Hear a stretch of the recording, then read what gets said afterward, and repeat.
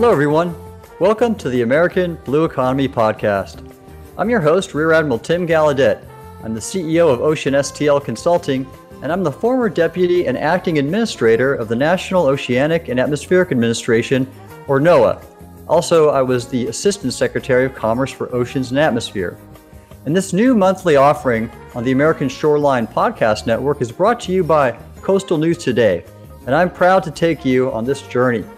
So first, let me share a little bit about me and my background and why I'm so passionate about the American Blue Economy Podcast. During my time with NOAA, I was the nation's foremost advocate for our oceans, coasts, and Great Lakes. That is how I've been able to put together such a superstar lineup for this podcast series, to include several senators, Science Institute directors, university professors, a national champion surfer, a record-setting freediver, an astronaut, a Coast Guard admiral, several foundation and corporate CEOs, and that's just to name a few. So before leading NOAA, I served for 32 years as an oceanographer in the U.S. Navy, finishing my career as the oceanographer of the Navy, in charge of all of the Navy's ocean research, surveys, and activities on the ocean. And my career involved everything about the oceans and coasts. I served on 5 oceanographic ships. I earned a bachelor's degree from the Naval Academy and a master's and a PhD at Scripps, all in oceanography. And I've done such work in the Navy as making charts of the seafloor, predicting and studying ocean waves, currents, and temperature, and even marine meteorology. And I also developed policy at the Pentagon to counter illegal, unreported, and unregulated fishing. Also, I've been underway on 6 warships, 2 submarines, and I've covered enough miles to sail around the world 3 times. And I had a great time doing it. I also had a tour, which is really fascinating, with the U.S. Navy SEALs. And trust me when I say that SEALs know the ocean better than King Neptune himself. So my passion for the water began even before that. And that was when I was young, growing up on the coast of Southern California, where I was an all-American distance swimmer. And since then, I just had a lifelong passion for the oceans. I've been a coastal resident my entire life. And now I live on the Chesapeake Bay on Maryland's western shore. And I've just everything saltwater or brackish appeals to me. So why this podcast? Well, the first thing we should probably address is, what exactly is the American Blue Economy? So there are 2 fundamental elements here. And the first is, the economic piece, the economy of our oceans, coasts, and Great Lakes. Just think about this. This economy of our oceans reaches very deep inland. I mean, think about this. 90% of all goods on the planet arrive by shipping and the sea lines of communication. So, not just America, but the globe is dependent upon our ocean economy. And if you're landlocked in Iowa, for example, anything you need to really survive is going to come to you by a ship. Medicine, goods, even communications materials. So, other example of that is that tourism and recreation, like national parks, like our marine sanctuaries, beaches and scuba diving and sailing, all these great things on the coast are really an important part of the economy too, as is other sectors like shipping, offshore wind energy, oil and gas, and fisheries. So there's this vibrant economic element of the blue economy. But the other element is equally important, and that's sustainability. And we're talking about growing our economy while simultaneously conserving the resources we depend upon for our future and future generations. So that's what we're talking about. And you might ask right now, so why is this even a big deal? Here's why. COVID has crushed our national economy, and the American blue economy is going to be critical to our post-pandemic recovery. Another thing, environmental threats like pollution and overfishing and warming, climate change, they're all threatening our livelihoods and the economic element, as well as our human health and prosperity. And the third of these challenges is the fact that they are getting stressed and exacerbated by our top competitor, and that's China, which is not just a national security threat, but is also making environmental threats and abuses unlike any other nation. And so all of those create a really compelling case to advance and elevate the narrative of the national American blue economy. And that's what I hope to do with this series. So many other venues are really kind of focusing on the negative, and the narrative is one of despair. And so I'm hoping that this podcast creates optimism and hope. When I was in the Navy, I never talked about losing. I talked about winning. We talked about solutions to problems, and that's what we're going to talk about with this American Blue Economy podcast. We are going to raise awareness of the challenges that we're facing, but also the opportunities. And we're going to identify collaborative solutions to these challenges, and we're going to demonstrate leadership in advancing the American Blue Economy. So about this inaugural episode, it's a year-long series, and we're going to have two parts in this first episode. In part one, we'll explore the origins of the podcast, which lie in my work with NOAA, leading the agency's Blue Economy initiatives. I did that for 4 years, and it culminated in a NOAA Blue Economy strategic plan that was released in January 2021. And in part two, we'll provide a broad overview of the 14 episodes that we planned through May of 2022. On this inaugural episode of our podcast, I'm thrilled to welcome one of the most ardent champions of the American Blue Economy, Senator Dan Sullivan of Alaska. A short time after I launched NOAA's Blue Economy Initiative as the acting administrator in 2017, Senator Sullivan called me to testify as the sole witness before the Senate Commerce Committee's Subcommittee on Oceans, Atmosphere, Fisheries, and Coast Guard. It was during a hearing entitled NOAA's Blue Economy Initiative, Supporting Commerce in America's Oceans and Great Lakes. And Senator Sullivan has continued his support for NOAA and the American Blue Economy ever since. And a terrific example of this occurred just this week when he introduced the Cruise Act, intended to safely resume cruise line operations, which before COVID were a booming part of the Blue Economy. Senator Sullivan, it is great to reconnect with you. Thank you for joining us. Hey, Admiral, great to hear from you, and it's great to be on your podcast. And, you know, it's a topic that you and I share and have a lot of enthusiasm about. The American Blue Economy is something that, for my state, the great state of Alaska, this is a huge issue, huge topic, huge opportunity. You know, Alaska has more coastline than the rest of the lower 48 combined.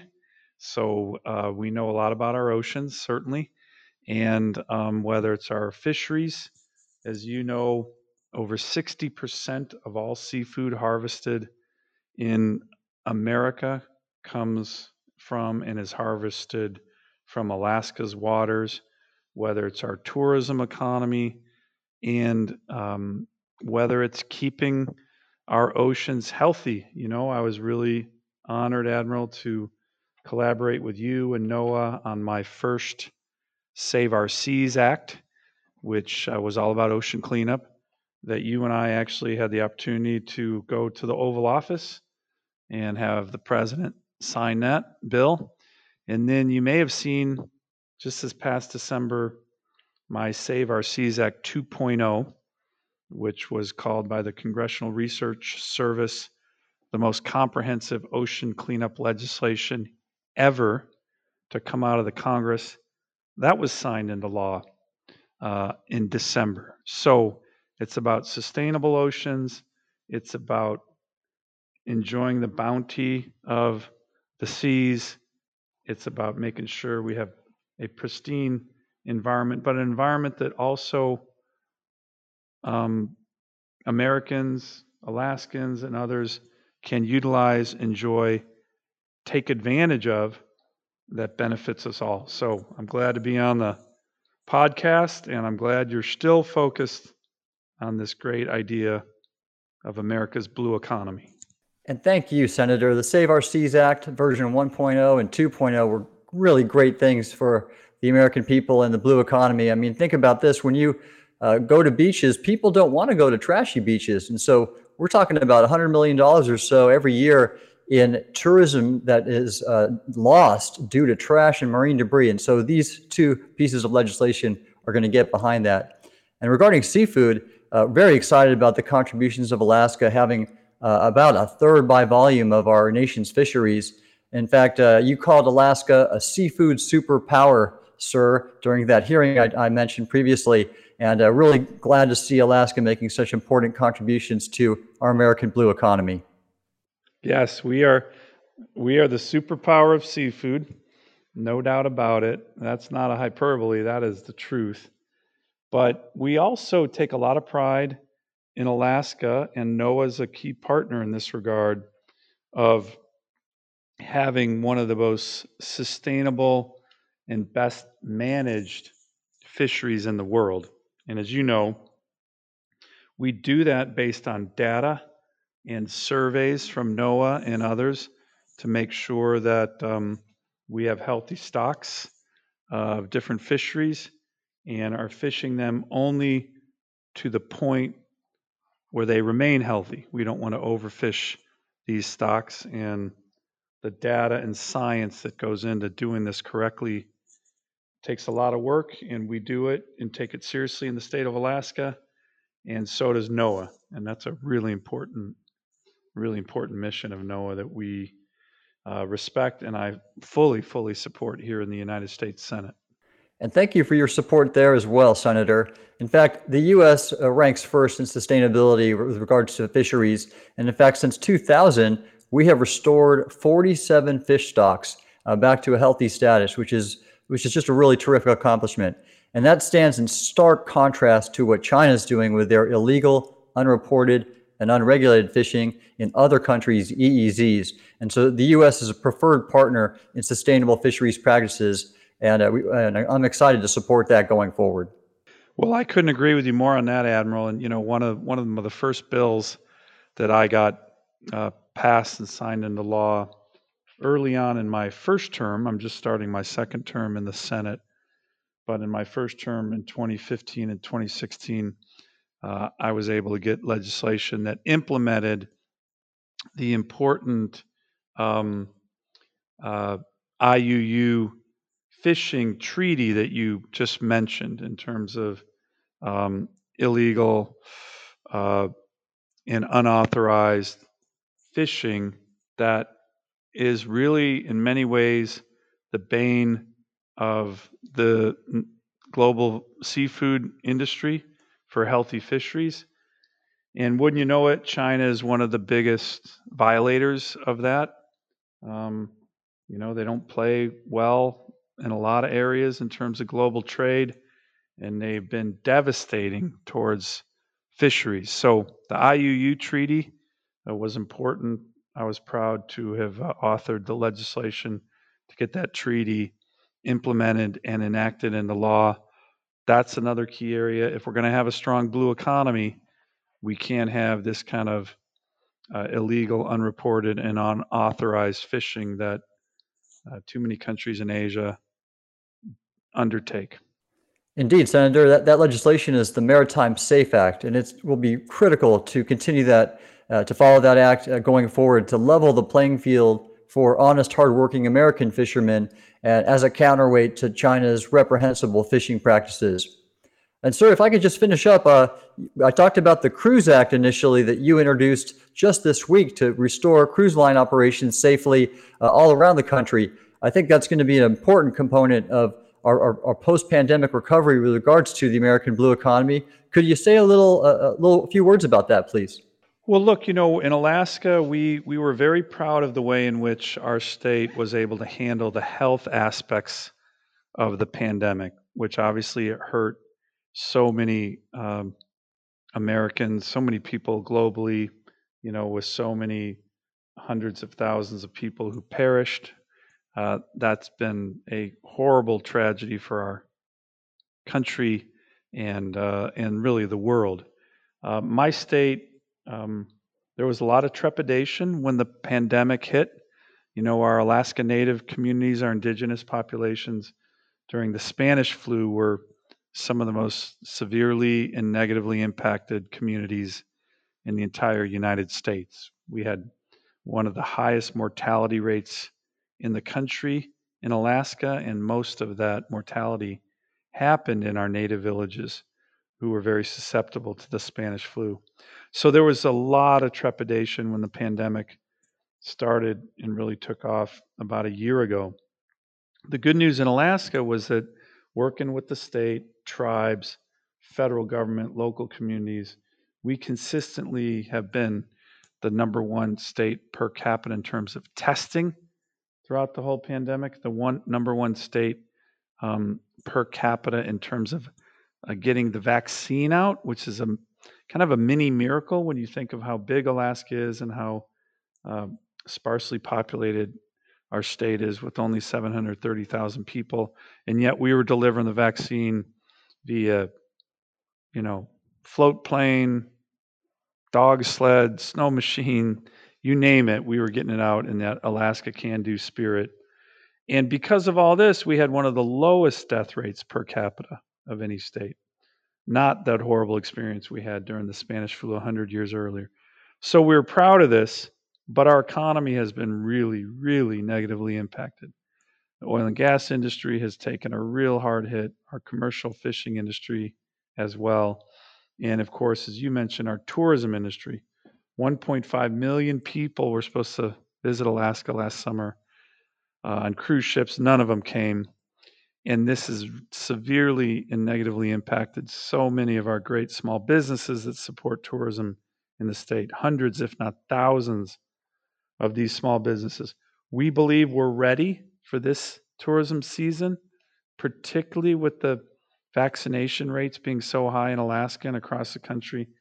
And we think the CDC has not looked at all the data and the economic impact of having another cruise season, which in our state is only really May through the end of September, shut down. So after many, many discussions with the CDC staff and the head of the CDC, we decided that Congress should mandate the safe opening of the ability to go on cruises.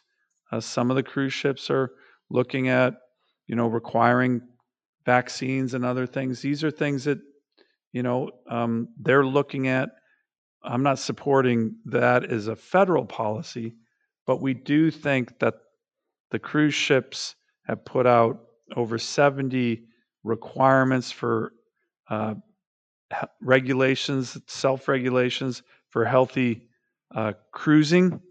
And we think that in conjunction with communities like in my state being ready, so many of the communities in Southeast Alaska have really, really high vaccination rates. So we think the overall balance should be to safely, smartly reopen the cruise ship season for Alaska. And this will save thousands of small businesses and probably tens of thousands of jobs. So that's why I did it with Senator Scott, Senator Rubio of Florida. We hope that we're going to be able to move this bill, and we hope that the CDC, in the meantime, is going to take into account not just the issue of the virus, but the overall economic impact and the health impacts of a negative economy that this will have if cruise ships continue to be banned throughout America. So that's the purpose. This, again, is part of our American blue economy that we need to get back up and running after the pandemic, and we're hopeful that's going to happen in Alaska. Well, yes, Senator. In fact, that's an important thing for me personally as well. My family having probably about a dozen cruises under our belt, and so we can't wait to get underway again too. And so as we finish up, is there anything else you might want to share with us before we close? Well, we're just going to keep working on these issues here in the Congress. These are bipartisan issues, right? We need healthy oceans. We need robust fisheries. We need the tourism that so many people, whether from coastal communities or interior of the United States, enjoy when they're out on the ocean. And this Blue Economy Initiative that you had so much to do with at NOAA is something that I think all Americans should support and take benefit and enjoyment from. And as long as I'm in the U.S. Senate, I'm going to continue to focus on these issues as well. Well said, Senator Sullivan. I also want to congratulate you and your other Alaska congressional delegation counterparts for being named by the Center for Effective Lawmaking as one of the top 10 most effective lawmakers of the 116th Congress. Well done to you, sir. Thank you for being here, and thank you for your service. Thank you, Admiral. You too, and keep up the good work. And on today's episode, I'm very pleased to be joined by 5 of my former shipmates from NOAA. Joining us today, we have Dr. Stu Levenbach, the former NOAA Chief of Staff. Welcome, Stu. It's good to have you. It's good to be here. We also have Kevin Wheeler, former NOAA Policy Director. Thanks for having me, Tim. And Chris Oliver, former head of NOAA Fisheries. He was an assistant administrator at NOAA. And Chris, you're going to soon take a position at Texas A&M's Hart Research Institute. So good for you, and thanks for joining us all the way from Alaska. Thanks, Admiral. Good to talk to you. And also Brandon Elsner, a senior policy advisor at NOAA headquarters with us, and now he's working with the Capital Economy Group. Great to have you on board, Brandon. Good to be here, and thank you for having me. And finally, Dr. Lexa Skrivanik. She is the Associate Program Officer with the Ocean Studies Board at the National Academy of Sciences and was a former John Knaus Fellow in my office at NOAA and was a co-author and principal editor of NOAA's Blue Economy Strategic Plan. So happy to have you here, Lexa. Happy to be here as well. Thank you. Well, okay. To kick off discussion, a little background here on the concept of the blue economy. First, where did we get this idea from? And I'll give the credit to the former NOAA chief scientist under the Obama administration. That was Dr. Rick Spinrad. And he was interviewed in an article by the periodical Earth Zine in 2016, where he talked about charting a course towards a new blue economy. And interesting coincidence there in that article online, if you look at the picture of Rick, I'm actually in the background.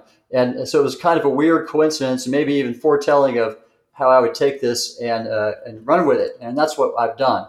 And so what is the blue economy? And for NOAA's intents and purposes, we defined it as the sustainable economic contributions of our oceans, coasts, and Great Lakes. And we had 5 pillars under our initiative. That was marine transportation, seafood, tourism and recreation, coastal resilience, and ocean mapping and exploration. Of course, there are other pillars around the blue economy that NOAA supported, like energy, as well as business development. And we'll talk about those later on in the series. So why do we take this elevated to a key priority at NOAA? And why are we even having this podcast to begin with? Well, just recently, I was very pleased to see the current Commerce Secretary under the Biden administration, Secretary Raimondo, mention the blue economy as a priority during her confirmation hearing. So what you see here is you have from Spinrad at the Obama administration, us under the Trump administration, and now Secretary Raimondo under Biden, all saying the blue economy is important and key to our post-pandemic recovery. And so that's what we're talking about, a great bipartisan issue that not only people on the coast and our oceans and Great Lakes can get behind, but everybody in the country can get behind. I mean, just look at some of the figures. Our maritime economy contributed $373 billion to our gross domestic product in 2018, and that supported 2.3 million jobs. And so it was growing very fast before the pandemic, and it is going to continue to grow as we bounce back. If you look at the marine-related gross domestic product in 2018, it was 5.8%, and that was faster than the 5.4% growth for the total GDP. And so you can see it's a rising component of all our overall economy. And despite the challenges of the pandemics, we've seen our seaports at terminals, piers, and are really growing, and that hasn't stopped them. So this interesting part of domestic commerce that we support, predictions are that by 2025, our demand for maritime commerce will double, and by 2030, it might triple. So more on the why. I want to go to our former NOAA Chief of Staff, Dr. Stu Levenbach. And Stu, you were a key player in making the American blue economy a NOAA priority. Tell me your thoughts about it. Well, thanks, Tim. And it's a pleasure to be here and reunite with everybody. And one of the things that I think about and why I like the blue economy is that it's a framework for decision making. And at the heart of decision making, it's people. And if you look at where people are on our coastline, the numbers are growing. There are a couple of sets of numbers out there. The most recent ones that I saw is that about 29% of Americans live in coastal counties, and that's about 95 million people, and the number's going up at about 15% per year. And if you look at the parts of the country where it's going up the most, you have places in the Southeast and the Gulf Coast, South Carolina, Texas, Florida, and this creates some of the most complex challenges that we have to deal with as a country because all these people are supporting their family and pursuing their livelihoods. And that puts obviously a lot of pressure on our coastal ecosystems. And so trying to make decisions in a way that supports coastal economies, but at the same time, the wonderful places that we have around the country. And when you think about some of the things that we did, and you look at for example, the National Ocean Policy, we try to incorporate quite a few of those. And things like, if you read it, even in the first section, we have things like national security, energy production, seafood, transportation, tourism, coastal resilience, and clean and healthy waters. And then it also talks a lot about the role of data and information and science and technology and regional ocean partnerships as a way to bring people together to try to solve some of these challenges related to the blue economy. So in any event, I think it's just a nice way to brand a lot of things that we were trying to do. Indeed, that's a great way to put it. In fact, Kevin, as the NOAA Policy Director, you also you brought much to the table in terms of the science and technology and as well as the partnerships aspect that were called out in the 2018 National Ocean Policy. Can you tell us a little bit about those things? Yeah, sure. Thanks, Admiral. I think from a policy perspective, when we look at blue economy and whether it become the decadal vision to advance U.S. science and technology or the Ocean Partnership Summit we had at the White House, I mean, we shape these in a way to be consistent with our vision for the blue economy, where economic activity is not considered mutually exclusive, but rather consistent with and reliant upon environmental protection. I mean, you have to look no further than our domestic commercial fishing industry that learned the hard lessons of overfishing decades ago, which now leads the world's sustainable fishing practices. Of course, the challenge is that seafood, like energy, minerals, and so forth, are traded globally, which means if we don't utilize our resources in our EEZ, we'll effectively export economic activity and jobs and re-import goods that are often produced in manners that are not consistent with our environmental ethic or our human rights standards. I mean, so rather than close off opportunities for U.S. industries to work with responsibly within our EEZ, we look for new opportunities to partner with industry, academia, and the philanthropic community to better understand, better manage, and conserve our marine resources, and help set the global standards for responsible ocean use. And we promoted this because we recognize that the government could benefit from the innovation, the nimbleness, and the expertise that these other sectors bring to the table. Indeed, and very well said there. In fact, I think you really kind of hit at what we want to get out of this podcast, and that is bringing people together and finding these win-win-win solutions, like called out in the last National Ocean Policy about the environment, the economy, and security. Great. Yeah, love hearing it. And how about you, Chris, who, as you were the head of NOAA Fisheries, I think one of our important achievements was getting the president to sign an executive order on promoting seafood competitiveness and economic growth. We'll talk a lot in detail about that in part 2, but at a very high level, what are the 3 main components of that? Yeah, thank you, Tim, Admiral, and it's fitting to have several of you on this conversation that worked so hard and were so instrumental in getting that executive order finally signed last May by the president. I think it's probably the most concrete, tangible manifestation of fisheries part in the blue economy, and I consider it one of the biggest accomplishments of the time that I was there, nearly 4 years. But we originally was very focused on aquaculture and streamlining the aquaculture permitting process, identifying aquaculture opportunity areas, recognizing that there's only limited headroom in expanding our wild capture fisheries. But we expanded it to bring in 2 other primary legs of the stool, and that was the regulatory and deregulatory environment of our fisheries management program, working with our regional fishery management council partners and our interstate fishery commission partners to identify various regulations, the fisheries being one of the most highly regulated industries in the country, to identify deregulatory actions and being consistent with previous presidential executive orders to help relieve the regulatory burden, and also consistent with one of our National Marine Fisheries Service's own priorities, which is maximizing fishing opportunities, both commercial and recreational, while ensuring the sustainability of our fisheries and fishing communities.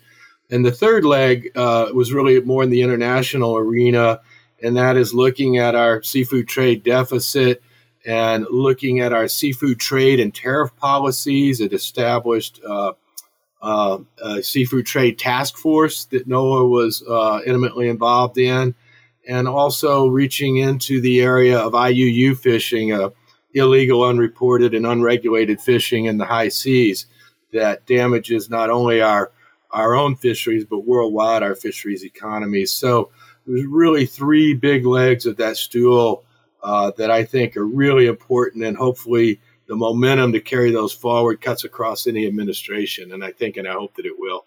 Oh, I'm sure of it, Chris. You did great work there, and I'm watching a lot what's happening now in the administration. And of course, countering illegal fishing, especially from China, is a top priority. It's just not an economic priority; it's a national priority. And we'll talk about that later on the episode about national security. And of course, I've watched what your great teams have been doing at the National Marine Fisheries Service, and they are all in about promoting our own, reducing that seafood trade deficit through building domestic aquaculture, which I think is going to be a great way to do that. So wonderful. We'll talk more about that in part 2 of this podcast. I'd like to go over now to Brandon Elsner, who is one of our senior policy advisors. And Brandon was detailed to the White House's Office of the Council of Environmental Quality. And he led an initiative to develop a national ocean mapping and exploration and characterization strategy and implementation plan. He got that approved through a presidential memorandum that he worked on and got the president to sign, and that turned out into the strategy and the policy that we led in the interagency. And I wanted to ask you, Brandon, what motivated that? What got the White House interested in characterizing and mapping our oceans and our exclusive economic zone? Thanks, Admiral. Well, I think it's kind of easy to point out in just the resources that we have in our ocean, and mapping and what we have mapped. We've only mapped 40% of our ocean, but there's energy resources, there's critical minerals, and there's other things like deep sea corals, fisheries habitat. And I think the previous administration knew that. They knew that there was a lot of unleashed potential in our oceans, and not only what we can get out of the oceans, but also what it takes to get those in terms of partnerships and things like that. So, the White House was all on board. We kind of sold it as just cross-sector partnerships and really promoting the blue economy. And there was 3 parts to the presidential memorandum that President Trump signed in June 2020. And that was, like you mentioned, the national strategy for mapping it, and that put together a National Ocean Mapping Exploration Council that essentially is interagency partners. We're really elevating ocean exploration in across the interagency, not only within NOAA, but then also there was this section on mapping Alaska and the Arctic, and the third part was efficient permitting. We had people come to us wanting to explore the ocean, and they didn't even know where to start or turn to in terms of permitting. So, there's the old adage: if you can't measure it, if you can't manage it if you can't measure it. And so, mapping, characterizing, and exploring that is the first step to that. Exactly. In fact, if you look at what we're doing in space, and we know much less about the deep ocean than we do about what's between us and Mars, this is something we should definitely get behind. Well, lastly, on this first part, I want to turn it over to Dr. Lexa Skrivanik, who was my Knaus Fellow in my Office of the Assistant Secretary, and also who now currently is with the Ocean Studies Board of the National Academies. And as the principal editor and co-author of NOAA's Blue Economy Strategic Plan, Lexa, I saw that you did a wonderful thing. You brought together all the various line and subordinate offices within our agency, and you got them to work together on developing actions in the plan where lead and supporting offices were working together. And they're implementing that right now. And I think that's what we want to do at a national level with this podcast, is bring people together to foster collaboration and get sectors working together and create more than we could do separately and alone.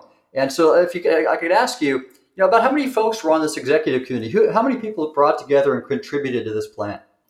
Definitely. So it was a really exciting opportunity to help formalize NOAA's Blue Economy effort by co-authoring this plan and organizing the Blue Economy Executive Committee that contributed to it. There were approximately 30 members on the committee from all line offices of the agency, as well as, like you said, a few staff offices who worked together over the span of only about 5 months or so to identify and organize concrete examples of how NOAA's people, policies, products, and services intersect to support blue economy growth in both a sustainable and responsible manner. And, as I was working on this initiative, two things surprised me. The first being that it actually came together successfully so quickly. And I think that that's largely due to strength of leadership, clear vision established at the start of this initiative by all of you on this call, but also the collaborative nature of the agency and the willingness of staff to not only connect their work to blue economy outcomes, but to take the time to identify common objectives and actions between offices across the agency that they were willing to collaborate on moving forwards. Second thing that surprised me was that, being new to the agency at the time, the diversity of the contributions to the plan.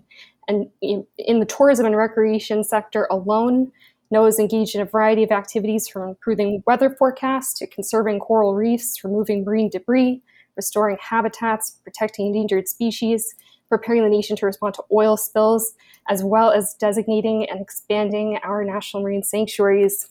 In the seafood sector, for example, I was working with interagency and international partners, developing new tech to ensure that sustainable and legal fishing practices counter illegal fishing, which has far-reaching consequences for national security as well as marine fisheries. And as we saw this year with the unfortunate situation of Ever Given in the Suez Canal, the agency's currently working to develop products that enhance the safety of marine transportation and commercial shipping. For example, the NOAA Physical Oceanographic Real-Time System Reports Partnership Program is expanding, and it's one of many activities outlined in this plan, which I could talk all day about, but it's worth repeating that there are numerous examples in it of cross-line collaboration to forge partnerships, apply emerging S&T, and a variety of other things. And this idea of cross-line or cross-sector collaboration to advance the blue economy is echoed in a couple of initiatives that I'm very excited about them at the moment. The first is that the National Science Foundation recently announced a new funding opportunity for ocean science called the Networked Blue Economy Convergence Accelerator.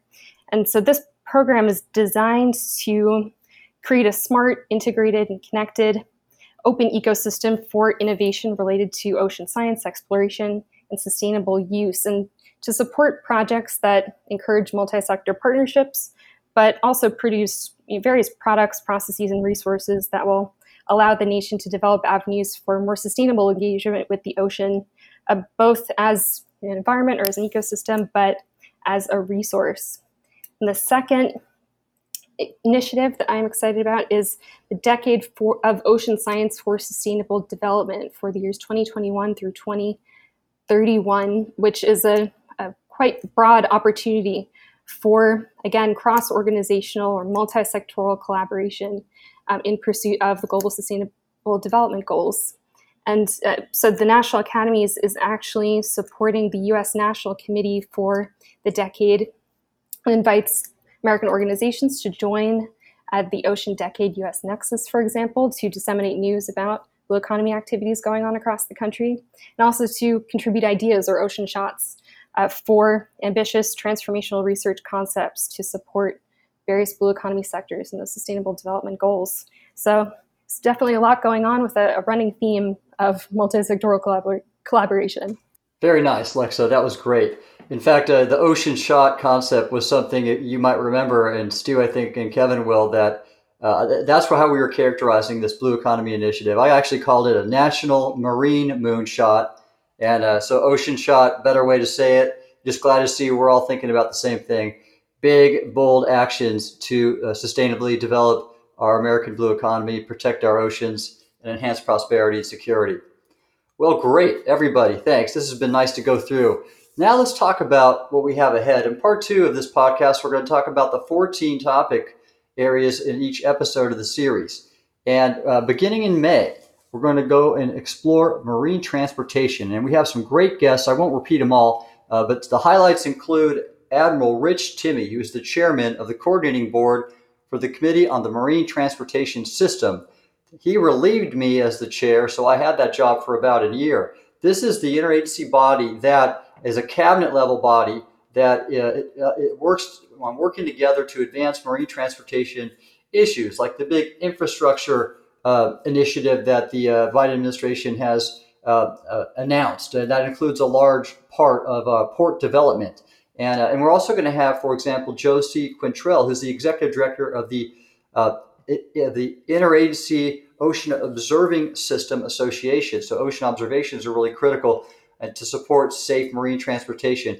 And then we'll have some others. We have a surveyor from the U.S. Army Corps of Engineers and others. So it's going to be an exciting episode. And why is this important? We'll look at economic activity from American seaports. If you just look at the period between 2014 and 2018, the increase in that activity was by 17% to a total of $5.4 trillion. That is 26% of our GDP. So our seaports are the lifeblood of our nation. And as Lexa mentioned, the MV Ever Given blocking the Suez Canal demonstrated that marine transportation is the lifeblood of the planet. So really going to be an exciting episode. Now, Lexa, you talked about this PORTS system, the Physical Oceanographic Real-Time System that NOAA operates. And this is about providing weather and ocean information to ships to keep them safe and efficient. Now, this is something that I think doesn't get really talked about much in marine-related fields, and it's the importance of weather and satellites. And we made a number of really remarkable advances at NOAA to protect people's lives and property because of advances in weather. And I'm wondering, Kevin, if you could share a little bit about that. Absolutely. I mean, as Lexa mentioned earlier, you have to look no further than the recent blockage of the Suez Canal to understand the importance of marine transportation to commerce. I mean, about 12% of global trade passes through the Suez Canal every day, worth about $9 billion. That's $400 million per hour. So the economic impacts of our port systems are tremendous. And so to help, enable the safe and efficient operation of our port system, we were able to ask for and receive, budget increase to expand our ports program. And as you mentioned, it measures and disseminates the oceanographic and meteorological data that mariners need to navigate safely. If they can't navigate safely, oftentimes they can't get into a port. As you know, they sometimes have to lighten offshore.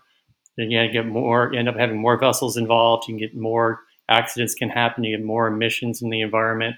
So the safer we can be, the more information we can get to the mariners, the better.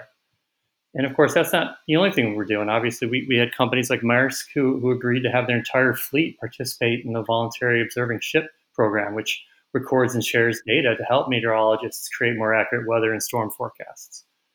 And then, this ultimately will also be used to help create, better atmospheric ocean models, and will help scientists better understand climate change and its impact on not just marine resources and maritime ports, but the entire Earth system. Very good. Thanks, Kevin. Exactly.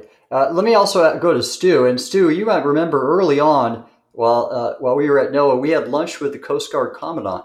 And we talked about a wide range of activities, sharing, for example, uncrewed or unmanned systems, platforms, and data to not only protect our mission of protected species and resources, but their mission on enhancing the efficiency of commerce.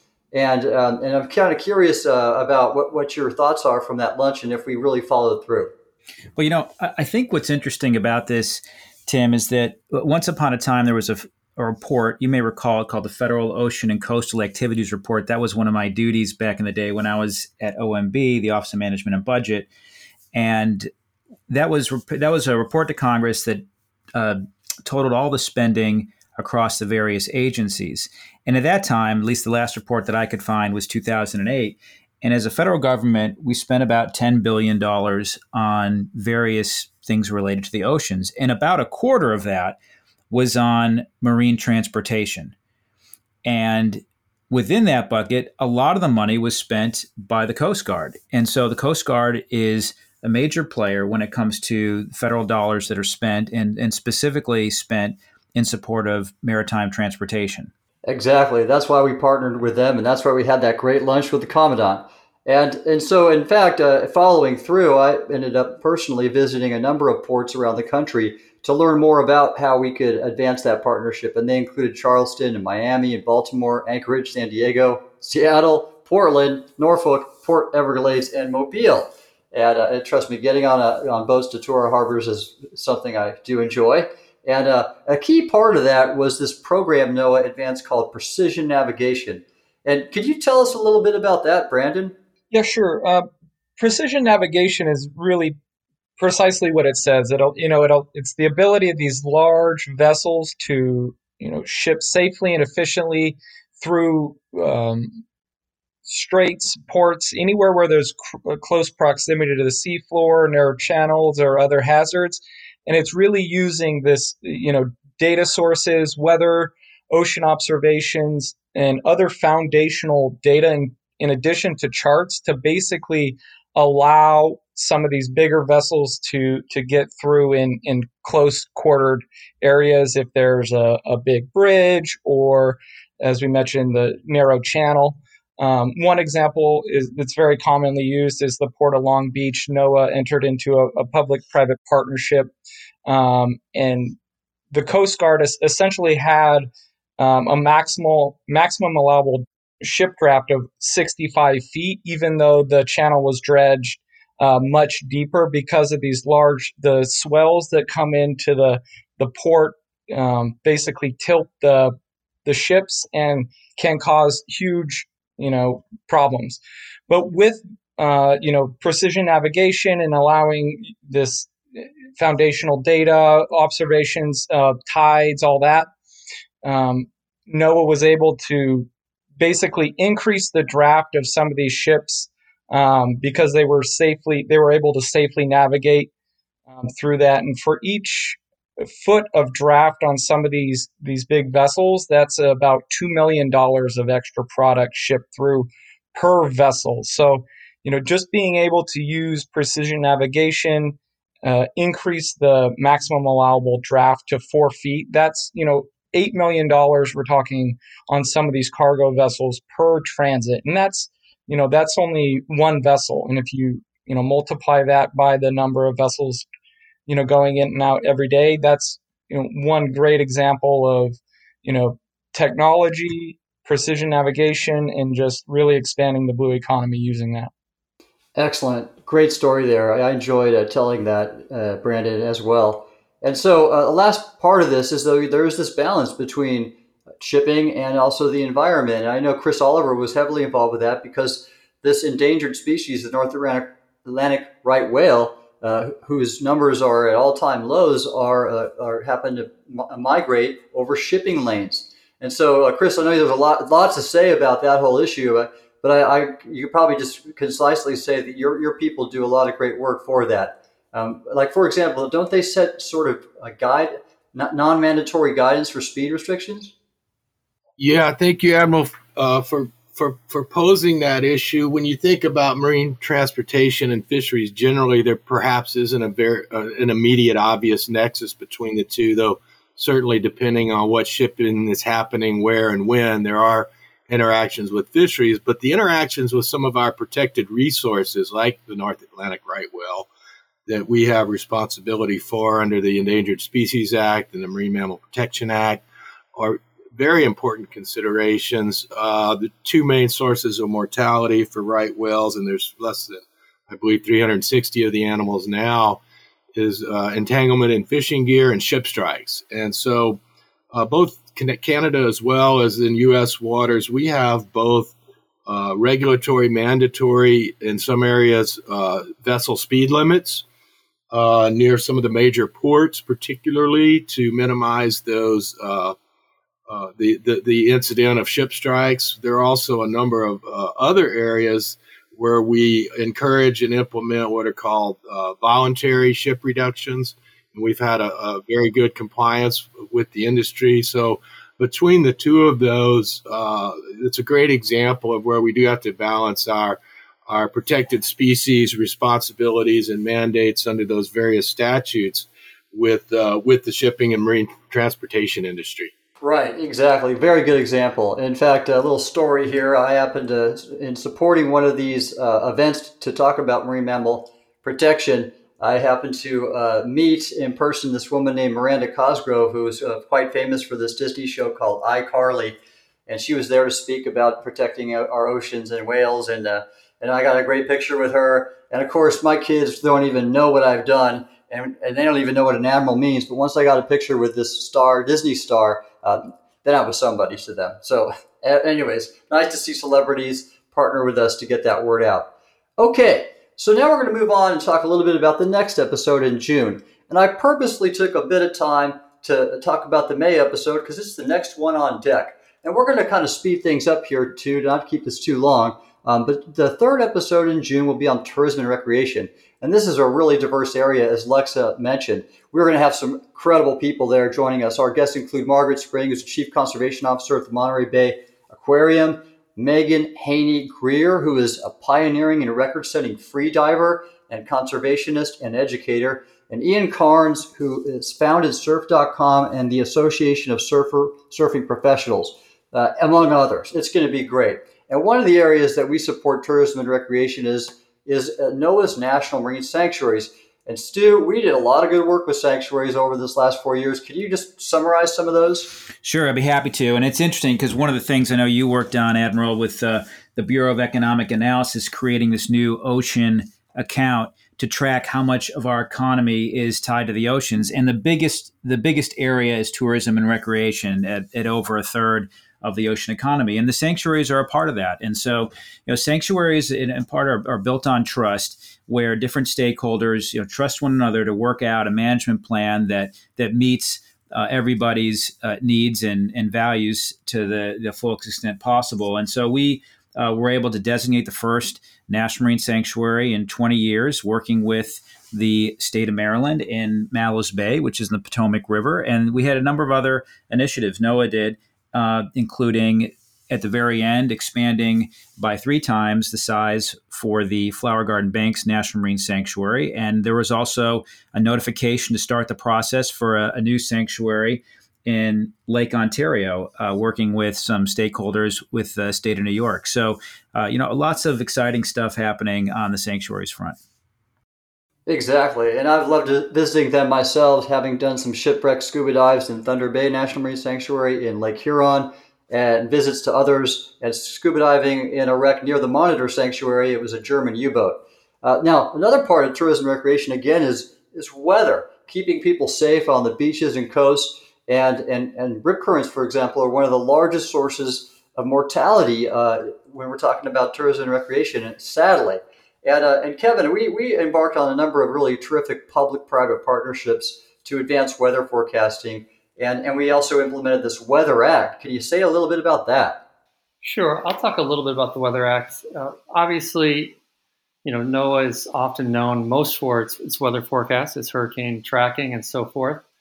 And obviously that is important, and it impacts lives and livelihoods. And so Congress actually passed 2 Weather Acts in recent years, which is on a bipartisan basis, which is fairly uncommon these days. And yet they basically gave NOAA the ability to basically do a better job in forecasting weather, both in the short term as well as the long term, and also improve our capability to forecast extreme events such as tsunamis and hurricanes and tornadoes.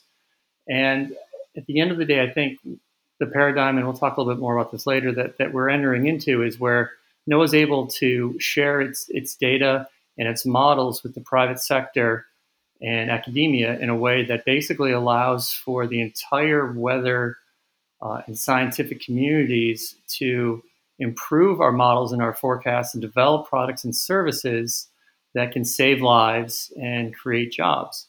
And so part of that could be anything from, forecasting ways for surfers to forecasting red tides that protect beachgoers.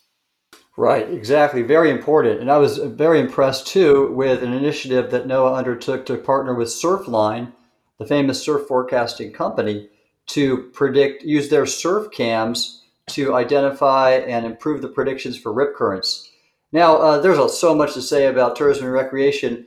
Maybe I'll just sort of mention 2 different things. Brandon and I were together at the Seattle Aquarium to participate in an event that was about promoting our oceans and ocean recreation. And we got to meet Sylvia Earle, and she spoke at the time, and that was a pretty remarkable event. And then and Lexa and I were in Hawaii right before the pandemic lockdown, and we were able to do some dive and snorkel tourism, if you will, with manta rays, and that was not a bad way to start the lockdown. So we're going to go ahead, though, and just mention one more thing. And I'll offer Stu a little bit, and that was about marine debris or pollution. And that's a really big, I think, tourism, recreation, blue economy area because no one wants to go to a trashy beach. And so NOAA did a great deal of work to advance this, and it got me into the White House to sign the Save Our Seas Act with Senator Whitehouse and Senator Sullivan, both who will be on this series, and to sign this act that's about preventing marine debris and cleaning it up. And then, Stu, tell me a little bit about why the White House got interested to get the president to sign this. Well, to me, it's just an example of how, policy is about people, and it's finding issues that people care about. And if you've got them in the right places at the right time, then everybody can pull together to get something done. And so in this case, we had quite a bit of support from the Council on Environmental Quality, and we were able to pitch this idea of trying to get a public signing event involving the president. And as a result, a lot of great things happened from that. We were able to, that developed into a marine debris strategy that brought all the agencies together. It became a very important issue for the administration, and some public-private partnerships also emerged as a result. So, it was just a really nice teamwork, bipartisan teamwork, and I think it all started with, with a push to try to get, folks in the White House involved. Yeah, I was so happy to do that too. So I ended up coining President Trump, and I had coined Vice President Biden prior to that in a different job I had. So now I have two presidents have my coins. I'm going to see what else I can do. But thank you, Stu, for making that happen. Now, episode 4 in July is on coral reefs. And this is another super rich area. It not only supports tourism and recreation, it also supports coastal resilience, which is another topic area in the series. And we're going to have 2 parts. We're going to have a panel on just the coral reef conservation and protection. And then we're also going to have a panel on the ecosystem and economic impacts. And so we have a really rich group. And just a couple things about why coral reefs matter. I was the U.S. Coral Reef Task Force chair for about 2 years. And I like that was one of the cooler job titles I've ever had, U.S. Coral Reef Task Force chair.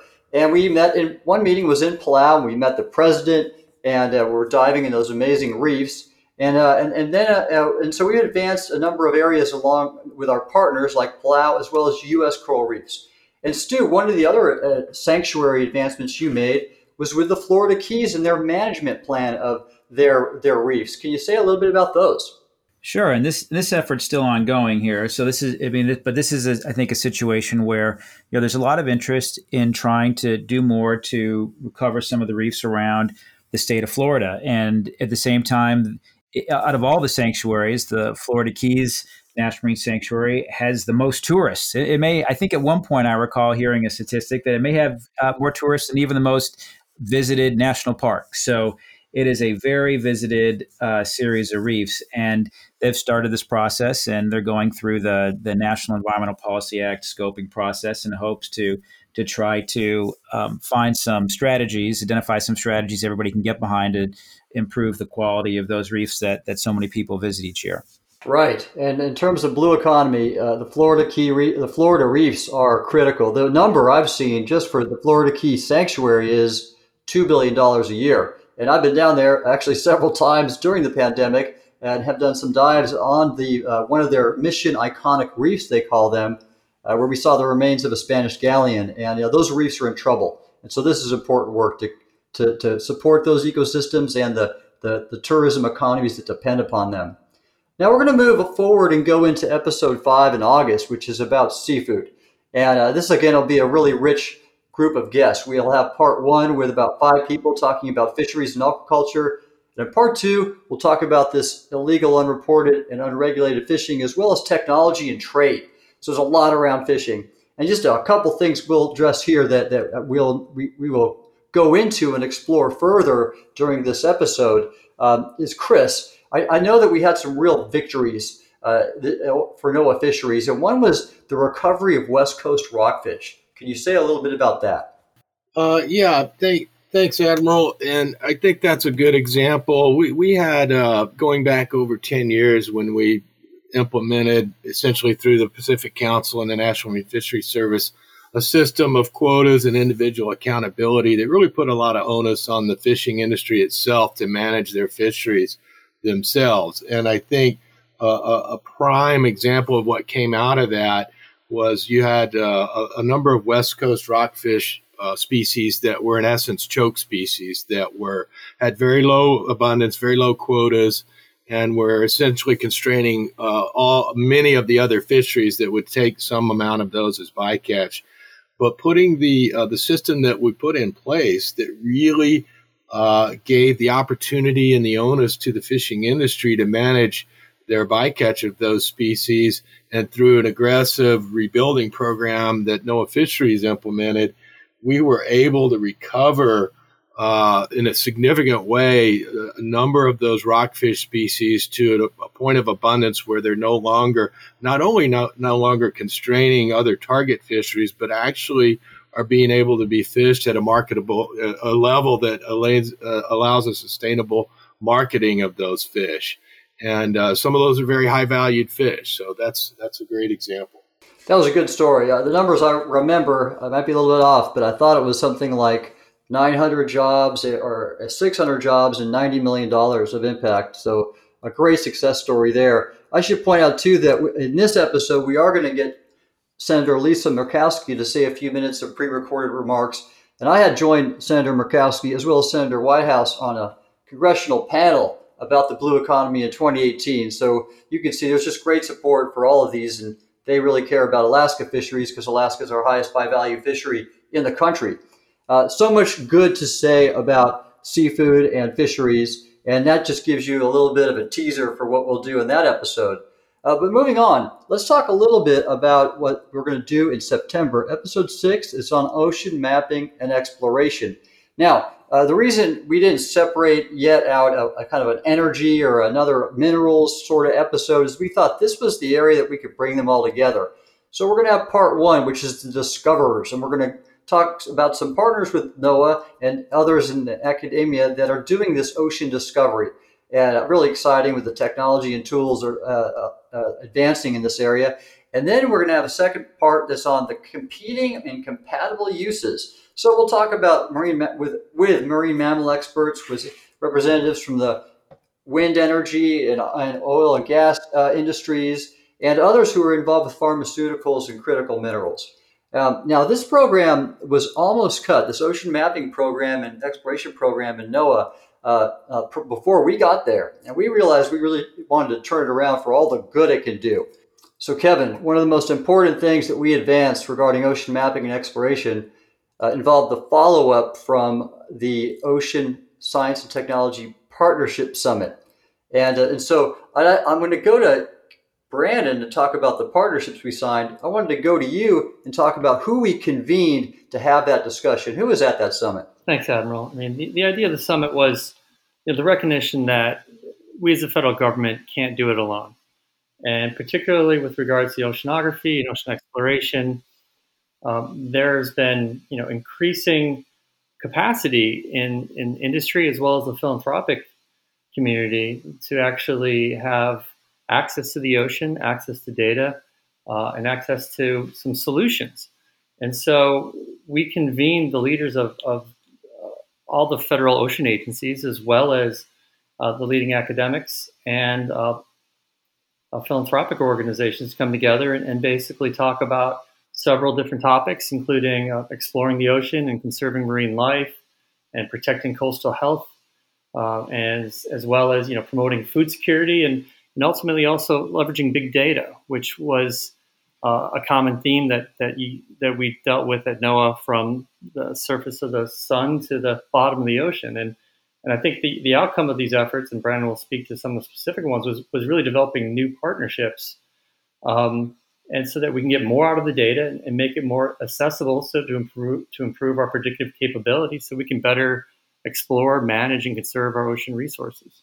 Exactly. So Brandon, how about those partnerships? Can you just name a few of them that were innovative and really groundbreaking? Yeah. So one that I think was really helpful, and Admiral, you might be able to speak to it better than I can, in terms of Victor Vescovo and going to the deepest part of the ocean and sharing some of that data. But we also signed almost, I want to say, a dozen or so memorandums of understanding with a variety of companies to help advance these partnerships. And Admiral, you might actually just want to talk about those. I think you led those and did a good job. Well, thanks, Brandon. It was I maybe pointed in the direction, but people like you are the ones who got the good work done. But it's true.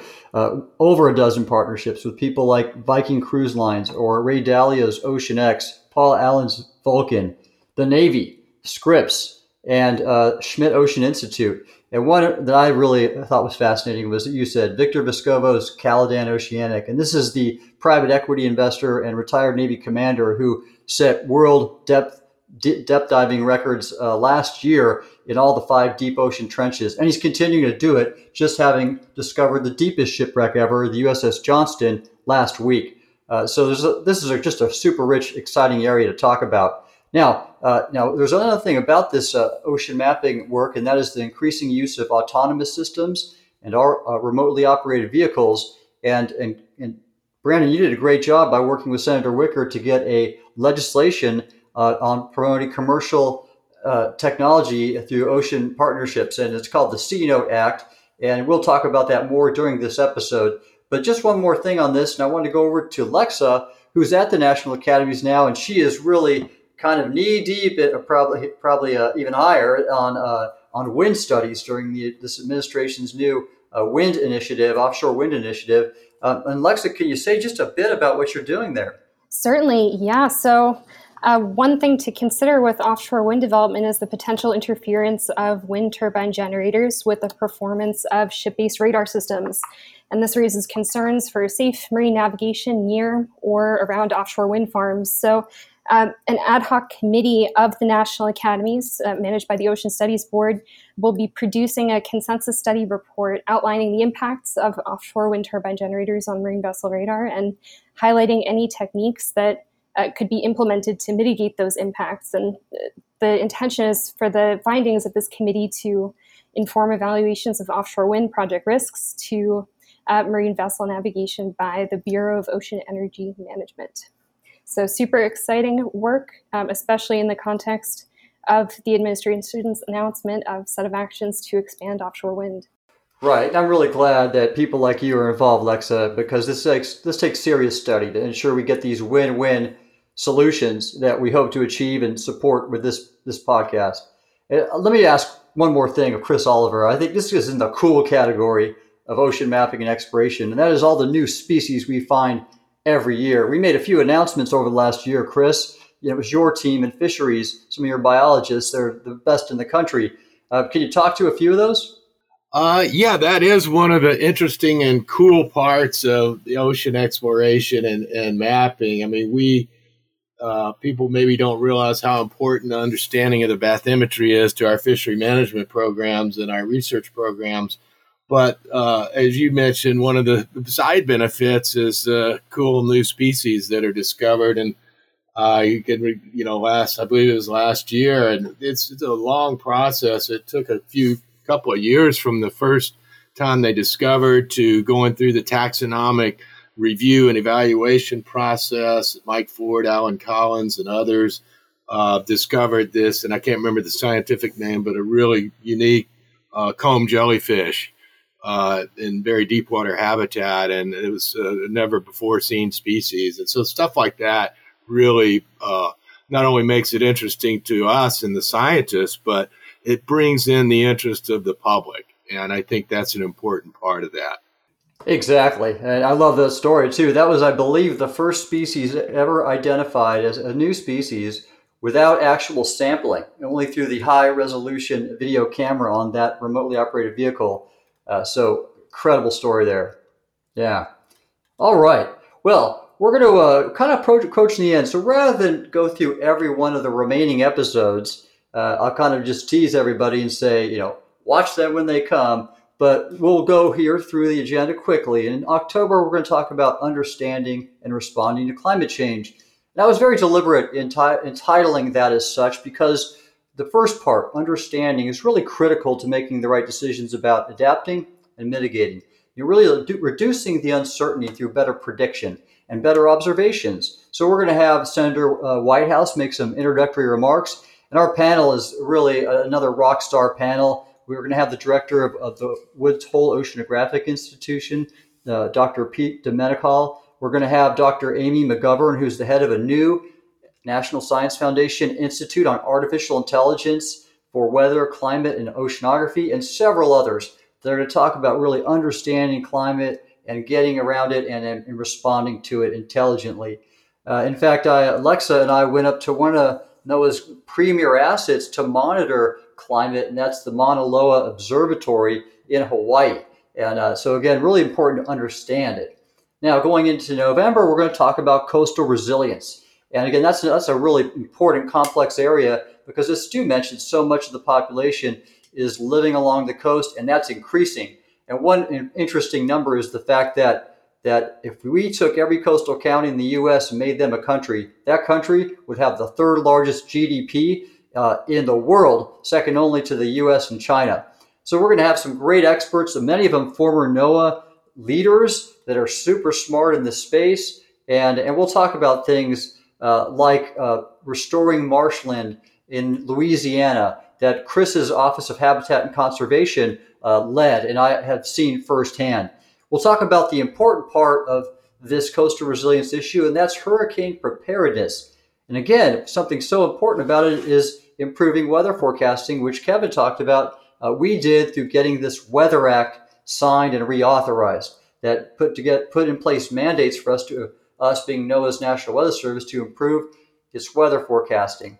And then in December, we're going to talk about ocean STEM and workforce development. And that's a really rich area. We'll have a number of experts talking about ocean STEM, and we'll include some Sea Grant directors. And then we'll talk about workforce development with a number of blue tech accelerators and incubators and some of the leaders in that space. And quick kind of story, one of the accomplishments of NOAA over the last 4 years was contributing to the National STEM Education Strategy. And I particularly like this because I had a chance to speak after the NASA administrator, the former NASA administrator was Jim Bridenstine, and he loved to talk about his agency, NASA, making these stunning achievements in space. And I kind of went mano a mano with him and talked about our stunning achievements in the deep ocean that we just talked about. So, but ultimately, really big contributions to STEM education. Now, I want to ask a few of y'all, because we have a program at NOAA that was called the John Knaus Fellowship. And I think it was just a hallmark program for STEM, advancing STEM, as well as ocean and marine workforce development. And we have 3 graduates in this room today. We have Dr. Stu Levenbach was a Knaus Fellow, and we have Brandon Elsner was also one, and most recently, Dr. Lexa Skrivanik. And so maybe I'll just go with the most recent one. Lexa, can you just briefly share with us, how this experience about STEM development through the Knaus Fellowship helped you? Certainly, yeah. So the Sea Grant Knaus Fellowship offers a really direct experience working in the executive or legislative branches on latest issues in ocean and coastal management, fisheries, and research. And it was really a profoundly meaningful experience for me to learn how to engage with various stakeholders, from policymakers to scientists to NOAA partners in nonprofits or other spaces, on a variety of topics that are relevant to the sustainable blue economy. So really it was a great opportunity to learn how to communicate and to make those connections that I was speaking about earlier. Well, you're probably the best example because you were the lead editor on this NOAA Blue Economy Strategic Plan. So what a great example of the benefits of STEM outreach and education on the blue economy than this Knaus program and you personally. So in January, we're going to talk about national security and its nexus with the blue economy. And of course, economic prosperity supports national security, and there's so much good to say there. In February, we're going to talk about diversity, equity, and inclusion in the workforce, the blue economy workforce. And this is part of a large national narrative right now, and we'll be excited to talk about that important area to ensure a more equitable blue workforce going forward. Then the next month in March, we're going to talk about this area called the new blue economy, where it's that aspect of the blue economy that is becoming more dependent upon data, science, and technology. And so this is going to be a very interesting one. And we'll address a number of interesting topics using big data, for example, to advance fisheries, as well as marine exploration and wind development, and all types of blue economy sectors. Then in April 2022, we'll talk about blue clusters and business development. And we have a number of national leaders in that space who are working on those topics. And then lastly, our last planned episode will be in May of 2022, and we're going to talk about blue tech and all these just remarkable advances, for example, like NOAA made in areas in their science and technology focus areas that included things like machine learning and artificial intelligence, autonomous systems or drone technology, an area called omics, which is basically microbiological big data and bioinformatics, and cloud and data, and even citizen science is an area here. All these feature prominently in the Blue Economy Strategic Plan of NOAA, and we want to elevate those nationally.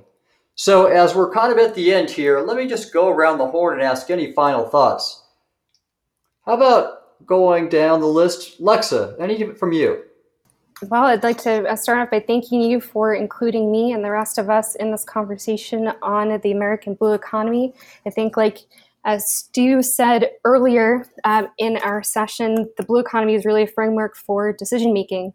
And as he also pointed out, at the center of it are people, and in this case, the ocean, which plays a role in stabilizing Earth's climate, as well as supporting various aspects of our lives every day. So I think it's a very important topic, and I'm glad that you will be taking us through various blue economy sectors moving forwards. Very good. How about you, Brandon?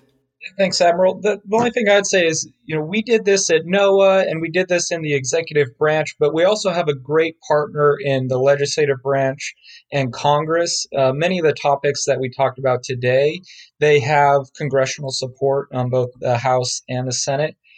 So there is, a lot of room still to be had and a lot of growth and a lot of bipartisan support on this topic. So I look forward to seeing where the nation goes in the blue economy in the coming years. Perfect. And there's no better authority based on all your time and contributions on the Hill. Thank you, Brandon. Chris Oliver, any last words? Yeah, thank you again, Admiral, for inviting me to participate in the conversation. I said earlier this strategy that was, I believe, came out in January 19th is a bipartisan initiative. It can, and I hope will be. The momentum on it will carry forward through the new administration. I think that, looking specifically at things like the Seafood Competitiveness Executive Order, I think the key there is to not lose the momentum that we got going on that. And I think that cuts across the entire blue economy strategy. So appreciate being part of the conversation, and let me know if I can contribute further. Absolutely, and thank you, Chris. Kevin Wheeler, how about yourself? Thanks, Admiral. I think when I think of the blue economy, and obviously I also think of your leadership style, which is always optimistic. And I think that we've always had an undercurrent of optimism and can do with regards to managing our ocean resources rather than doom and gloom and cannot.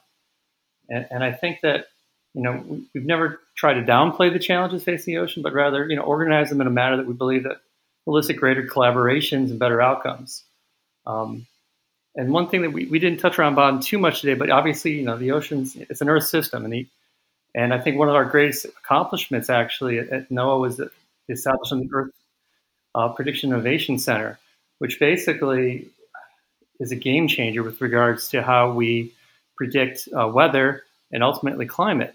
Because by basically taking our weather models and climate models and taking them off federal servers that have, limited to no access to the public, and putting them up in the cloud with partnerships with the cloud providers such as Microsoft and Google and Amazon Web Services, we now have the entire weather enterprise having access to data, access to the models. They can improve them. The intellectual capacity, quite frankly, is just going through the roof. And we're going to be able to get something closer to Back to the Future with regards to weather forecasting. We're not there yet. But I think with the innovations that we made, as well as using artificial intelligence and machine learning to cull data so we get the most and use the most impactful data, we're really going to have monumental improvements in our weather and extreme event forecasting, which will impact coastal communities, mariners, and all Americans. Very important point, Kevin. In fact, you're right. I think some of the greatest advances we made over the last 4 years were regarding weather and climate predictability. And there's so much to say there too. And we'll talk about that in the episode on that later this year. But thank you for that. And it's great to have you here. Stu, any of the final words for us? Yeah, I would. Well, thank you. And I'm sorry for the technical problems, but I just wanted to thank you, Admiral, for drawing attention to this issue, because these are the most complex issues, I think, out of all the policy areas. And certainly that's why I enjoy working on them. And the stakes are high in terms of the biodiversity, in terms of the economy, in terms of science and technology, and the economy and the environment of the future. So I really appreciate you taking this on, and I'm looking forward to listening in on the rest of your podcasts. Well, all right. It's good to know I have at least one fan. Thank you, Stu. It's been great to have you here. It's been great to have you all here. You all did a fantastic job, and this was a lot of fun. So in this first leg of our journey, we set the course for the rest of the series of the American Blue Economy podcast. And I think we made great progress towards our objectives: to elevate awareness and information exchange, as well as collaboration, to identify positive solutions to challenges and expand opportunities, and to demonstrate thought leadership at the national level regarding the American Blue Economy. I want to thank our sponsors at the American Shoreline Podcast Network, as well as Coastal News Today. This is Admiral Tim Gallaudet, CEO of Ocean STL Consulting.